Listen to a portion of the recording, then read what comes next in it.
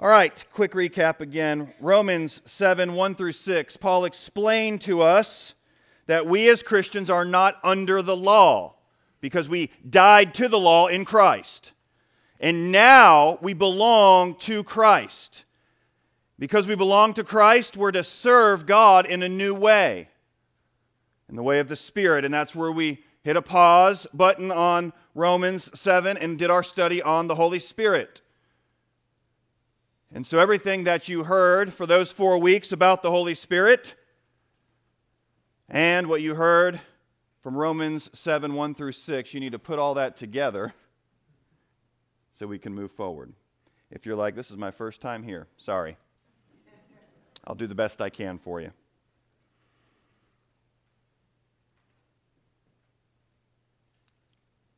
Today, the Apostle Paul is going to teach us something about God's law. And my hope is that we'll have a better understanding of God's law and its relationship to us. Before I move any further, though, it is important to note that Jesus fulfilled God's law perfectly. You have not. Jesus fulfilled it perfectly. And the law itself actually pointed to something greater than itself, namely Jesus. The old covenant has been replaced with the new covenant, and that was brought in with Jesus' death, with his blood in particular. Keep your finger marked in Romans 7. I want to read to you out of Hebrews chapter 8. And I just want to set the groundwork here of this new covenant. Listen, follow along as I read Hebrews 8, starting in verse 1. Now the point in what we are saying is this: we have such a high priest, one who is seated at the right hand of the throne of the majesty in heaven, a minister in the holy places, in the true tent that the Lord set up, not man. For every high priest is appointed to offer gifts and sacrifices. Thus it is necessary for this priest also to have something to offer. Now if he were on earth, he would not be a priest at all, since there are priests who offer gifts according to the law.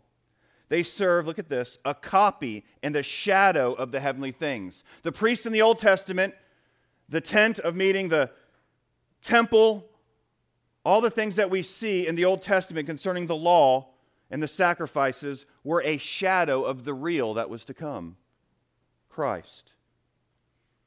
For when Moses was about to erect the tent, he was instructed by God, saying, "See that you make everything according to the pattern that was shown to you on the mountain." A pattern, if it's a pattern, that means there's something else, something greater.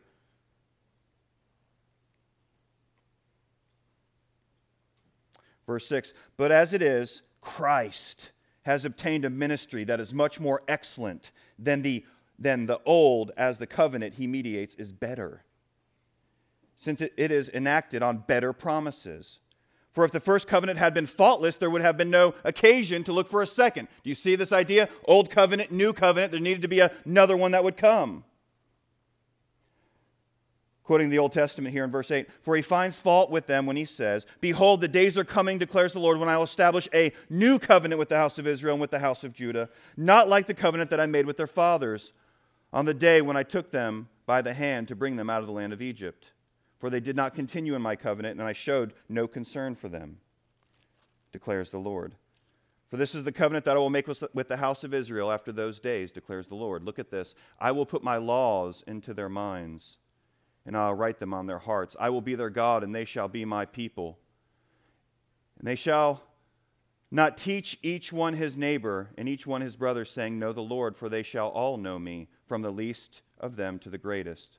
For I will be merciful towards their iniquities, and I will remember their sins no more." In speaking of a new covenant, he makes the first one obsolete. And what is becoming obsolete is growing old and is ready to vanish away.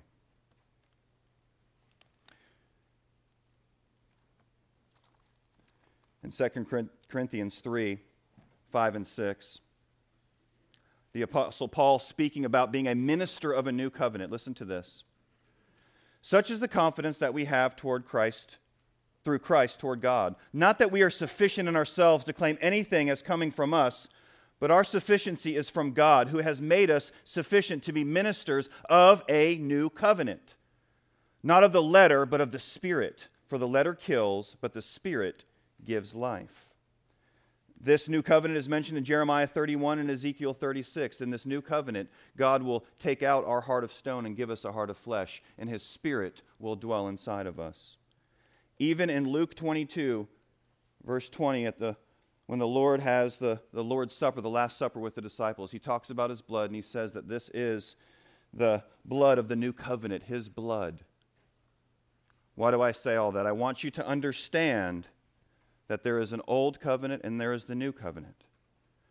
And when it comes to the new covenant, Christ is the fulfillment. But how does this relate to God's law? Let me explain to you that God's law, specifically in the Old Testament, has been divided up into three categories in general by theologians and pastors. Three different categories. God's law that was under the Old Covenant has been divided up. These categories are helpful when we try to figure out which laws we're supposed to obey. How many of you have believed or been told that you have to eat a certain type of food if you're a follower of God's? Can't have pork. There's conversations about tattoos. Should we keep the Sabbath? Should we not? How do all these things apply if Jesus fulfilled the Old Covenant and fulfilled the law? If He is the fulfillment, what does it mean for us today? These three different categories have been helpful. So on your notes, I've divided them up for you in general how theologians and pastors look at the law. There's the moral law, and these are the laws of God that are unchanging, and all people are held accountable by them and to them. This would be the idea of the Ten Commandments and others. Thou shalt not murder is a great example. Guess what? That is part of the moral law, and it is for all times, all places, all peoples. And yes, that includes babies. All times, all places, all peoples. That is the moral law. It does not change. It is built in the character of God. Then there's other times you read in the Old Testament and you see the ceremonial law. These laws were given specifically to the nation of Israel, and Christians do not need to obey them. This would be things that have to do with sacrifice in particular, or circumcision. Those things are ceremonial. They were to set Israel apart as this holy nation. It was in a particular time to those people. We cannot confuse those and try to put those on Christians. In fact, Paul said that if they were to circumcise the Gentiles, if they were to make them to do that, that would be sin. These things do not apply. Then there's the judicial law. These laws were, again, given at specific times, and they do not necessarily in the same way need to be obeyed, but there is great wisdom that should be gleaned from these laws and used in all governments and nations. There's some debate on this. Let me tell you up front, there would be some Christians that say we do need to obey those. I would disagree with that, but they have their case. You can research that some. What I would argue is that there is wisdom from those that we need to apply to our laws and our land. Maybe some we need to obey completely, but the following of the moral law and the judicial law, that is not so that we might be saved. Jesus obeyed it perfectly. So then the question is, well, why do these laws still exist? How are they helpful to us?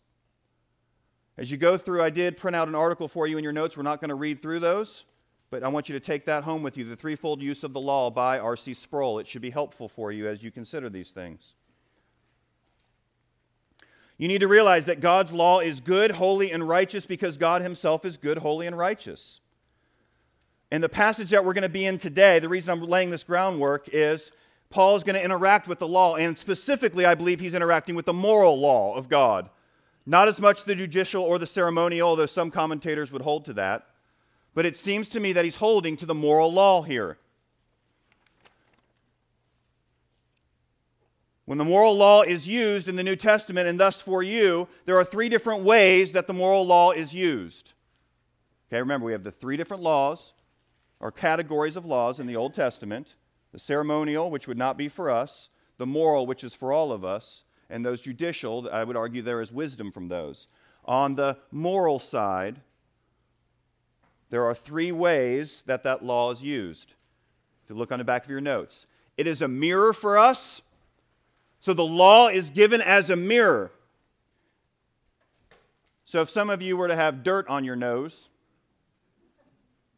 or when some of you woke up this morning, you went into the bathroom, and you looked at your mirror, and you said, "Oh, I am not this old. I look tired." Or some of you said, "I am this old." It's a reflection. It shows who you are.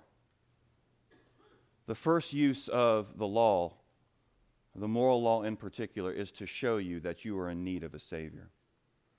It's to show you that you are a sinner in need of a Savior. That's going to be the way Paul uses it in this passage, but let me just share with you the other two ways that the law is used, the moral law in particular. The moral law is also used to restrain evil in a society. When we follow the moral law that God has given, like do not murder, when we have laws that match that, it restrains evil in a society. That'd be the second use of the law. One of the reasons that our country in the past especially has done well in the sense of being a nation that I would argue in many ways honored God was because our laws were closely linked to the things in Scripture and closely linked to the moral law.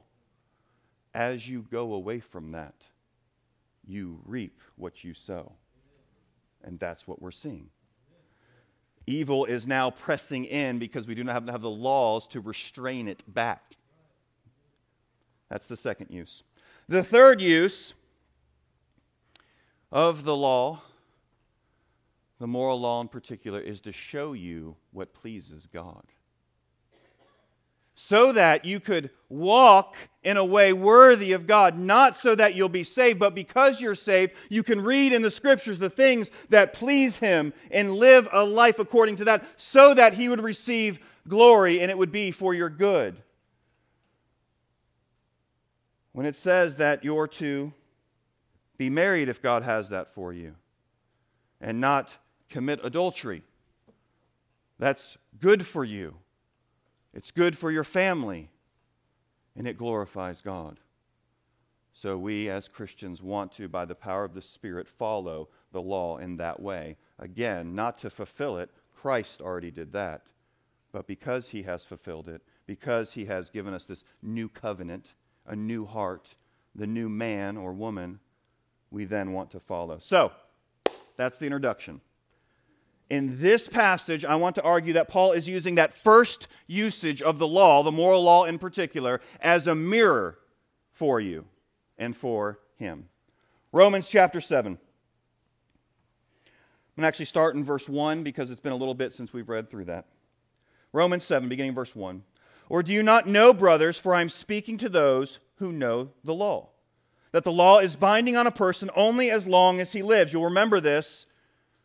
When we died to the law, we are now free in Christ. The same thing he uses as an example, a human example. Verse 2, for a married woman is bound by law to her husband while he lives. But if her husband dies, she is released from the law of marriage. Accordingly, she will be called an adulteress if she lives with another man while her husband is alive. But if her husband dies, she is free from that law, and if she marries another man, she is not an adulteress. That's the example Paul used to explain the principle. Verse 4, likewise, my brothers, you have also died to the law through the body of Christ, so that you may belong to another, to him who has been raised from the dead, in order that we may bear fruit for God. For his name, we would bear fruit for his glory in his name. Verse 5, for while we were living in the flesh, our sinful passions, aroused by the law, were at work in our members to bear fruit for death. But now we are released from the law, having died to that which held us captive, so that we serve in the new way of the Spirit and not in the old way of the written code. That's where we left off, so now here's our text for today. Verse 7. Paul's taking us down this logical train argument. He's been doing it throughout the book of Romans. What then shall we say? That the law is sin? By no means. Yet if it had not been for the law, I would not have known sin, for I would not have known what it is to covet if the law had not said, you shall not covet. So he starts off here and he says, what are we supposed to say? Since the law seemed to come in and cause a lot of issues for us in sin, are we to say that the law is sin? His answer? No. The law cannot be sin because God, our God who is holy, righteous, and good, made the law. The law itself cannot be sinful then. But there he says, this is the mirror part, watch. Yet if it had not been for the law, I would not have known sin. For I would not have known what it was not to covet if the law didn't come and tell me. What I want to share with you is like this. Some of you drive to and from Dollar General or to Gainesville regularly. Some of you may be guests, and the first time you come around, you might be just cruising and you get to this hill, and you're cruising around 60, I'm sure most of you. Maybe 55 even. And you come to that hill, and you're just cruising right along, and there's a yellow sign there. Mr. Eddie loves to point it out to us. There's a yellow sign that tells you that you're actually supposed to go, how fast is it? 45 when you come to that hill. I know you all are smiling right now. Now, if you don't see that sign, you're cruising at 60 and you're just going. But then you're made aware of that sign. You were breaking the law before you saw the sign, were you not? If you're just cruising through, doing 60. But I didn't know. I wasn't aware that that was the speed. That's what Paul's talking about here. Before, he wasn't aware. It wasn't that he was innocent. He was still breaking God's law. He just wasn't aware of it. And then somebody pointed it out to him, specifically the Spirit, through the Word, pointed out to Paul, this is the law of God. Just like Mr. Eddie and others like to point out that that's 45 miles per hour. And when you were made aware that it's 45 miles per hour there, yeah. Instead of slowing down, you said, that doesn't apply to me. You said, that's a stupid law. I can see over that hill. You then decided, even though you knew the law, you decided, that's not going to apply to me. And it brings death. What shall we say then? Verse 7, that the law is sin by no means. Yet if I had not been for the law, I would not have known sin. For I would not have known what it is to covet if the law had not said, you shall not covet. I wouldn't have known, except now I see a sign. Verse 8, but sin, from your sinful nature, the deceitfulness of sin, watch this. But sin, seizing an opportunity through the commandment, produced in me all kinds of covetousness. From apart from the law, sin lies dead. Here's what happens, Paul says. When he found out that he wasn't supposed to covet, he said, I'm still going to do it because of his sinful nature. When you see that sign, you say, I'm still going to do it because of your sinful nature. You say, I'm going to decide what's right. And that's what all of us have done. And Paul is saying in particular, he did with God. It's what we do. Verse 9, I was once alive apart from the law. This doesn't mean he was saved or anything like that.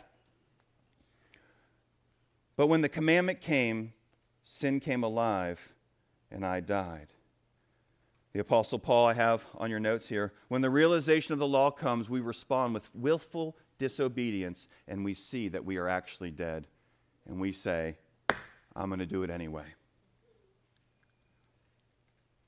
And that's what kills us, is that sinful nature that we have. And you, again, it's not that you sin so thus it makes you a sinner. It's that you are a sinner and so thus you sin. Now watch this. The very commandment that promised life, verse 10, proved to be death to me. The Apostle Paul, two ways to take this. One, when we see the commandments, if we think, oh, I can fulfill those, I could do that, I could do more good than bad, I could probably fulfill those, it will kill you. Sin will tell you, and your pride will tell you, you can do it, you can do it. You can't. Christ had to obey it perfectly.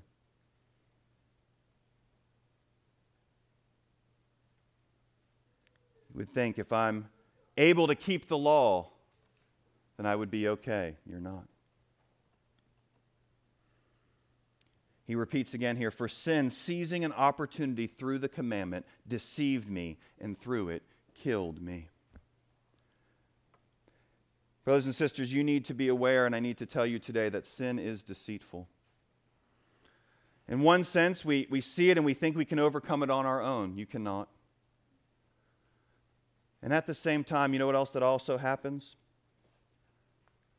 Sin sneaks in and we begin to justify it. It's okay. Whoever put that sign there, they didn't really understand driving. That sign's yellow.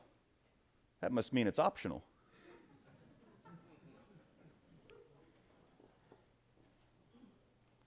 Maybe it means it's at night. Brothers and sisters, it's deceitful. In your notes, I have Hebrews 3, 12 through 15. Listen to what this says. Hebrews 3, 12 through 15. Take care, brothers, lest there be in any of you an evil and unbelieving heart, leading you to fall away from the living God. Look what we're supposed to do. Verse 13. But exhort one another every once in a while. Every day. As long as it is called what?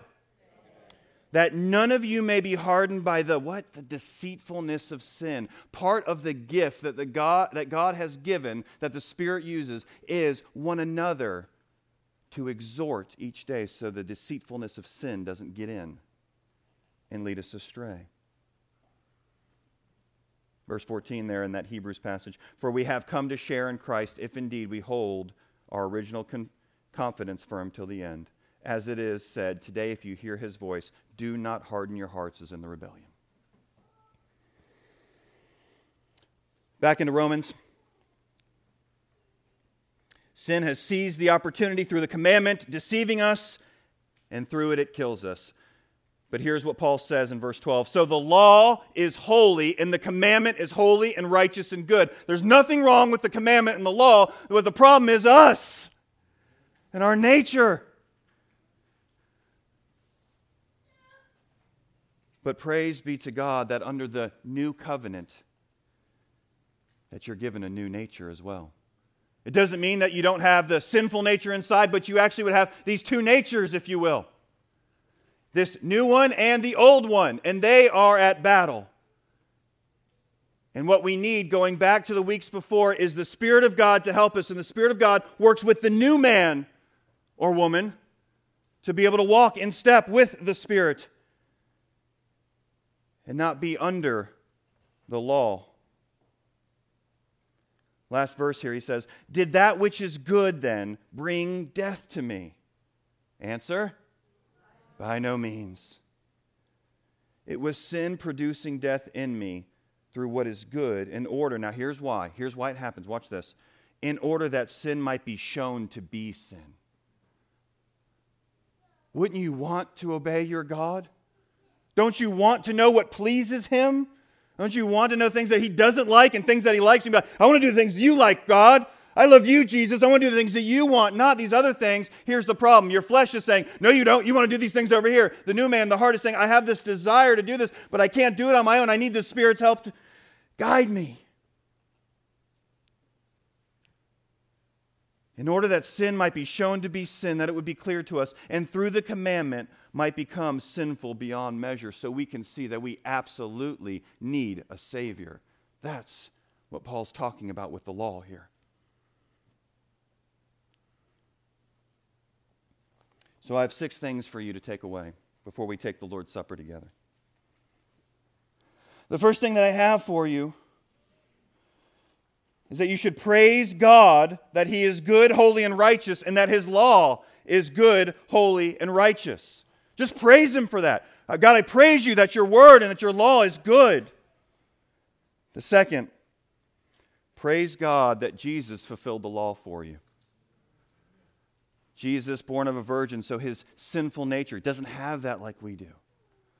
He lives that perfect life, fulfilling the law perfectly, the life that you should have lived, I should have lived. He lives it for us. And then, even though He's innocent, He dies the death that we should have died. but death couldn't hold him. So after 3 days, he rises for our justification, defeating sin, Satan, and death. Praise God that Jesus fulfilled the law for you. The third thing, use the law to see sin for what it is and don't be deceived by it. As you read the Word, ask the Spirit to show you. Don't let me be deceived, God. Show me what's going on here. Fourth, I encourage you to try to influence lawmakers, to make laws that line up with God's moral law and that draw wisdom from some of God's judicial laws. This is part of our role. This goes back to our God over Government series. We as Christians are the people responsible for letting the government know when they have gone against God's law. If you didn't know, I'll fill you in this morning. The government is under God. Everyone is under God. Our job is to remind them of that. When they do well, we say, good job. When they do not do well, we say, bad job. The fifth, be resolved by the power of the Holy Spirit to obey God's law because it is good for you and it glorifies Him, His moral law. Don't covet, don't gossip, don't steal. By the power of the Spirit, obey that. It glorifies Him and it's good for you. I promise, even though when you get in that situation and you think, I really need to lie in this situation to get out of this because my wife is going to kill me. My boss is going to kill me. My friend's going to kill me. I need to lie or not just tell the full truth. I promise you that's not good for you. And it doesn't glorify God. Last, live under the new covenant that Jesus purchased for you with His blood. Live under the new covenant. Don't try to fulfill the law so that God will accept you. Jesus has accepted you, so live freely under the covenant.